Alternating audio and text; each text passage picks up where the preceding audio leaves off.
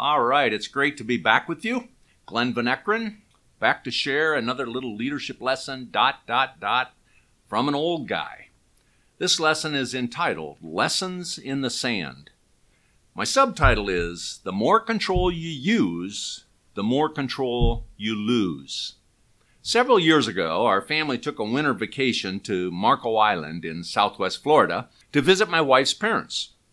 My mother-in-law suggested upon arrival that we should go shell hunting in the morning once the tide goes out. Well, what time is that? I asked.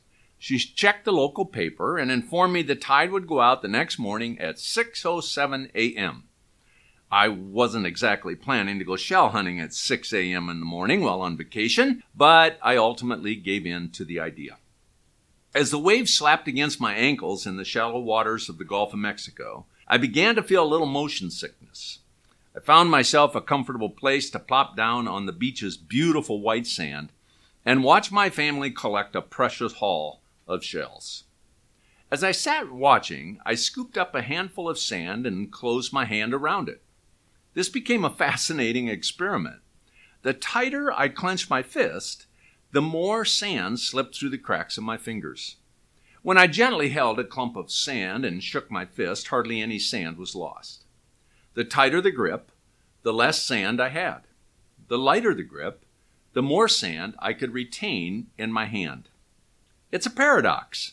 The more control a leader attempts to force on people, the more control they lose. Passion fades, enthusiasm diminishes, commitment wavers, creativity suffers, and productivity is lost to slippage. Define the outcomes you want, and then let each team member determine their path to making it happen. Give people control and responsibility for their processes. This can be messy, but it is the most important, productive way to get people focused on their performance. I know it can be confusing and at times frustrating. A leader's apprehension about giving people freedom to do what they do was best expressed by New York Yankees owner George Steinbrenner. He was discussing his view on team ownership when he said, "I used to be very hands-on, but lately I've been more hands-off, and I plan to become more hands-on and less hands-off, and hope that hands-on will become better than hands-off, the way hands-on used to be." Confusing? No doubt. So let's be clear. Set the standard, get out of the way and let people go for it, support wherever possible, coach if necessary, reward them for the results they produce, reset the bar, and do it all over again. Hands-off is better than hands-on used to be, or something like that. Anyway, a couple questions for you to ponder. What's the grip pressure I have on people?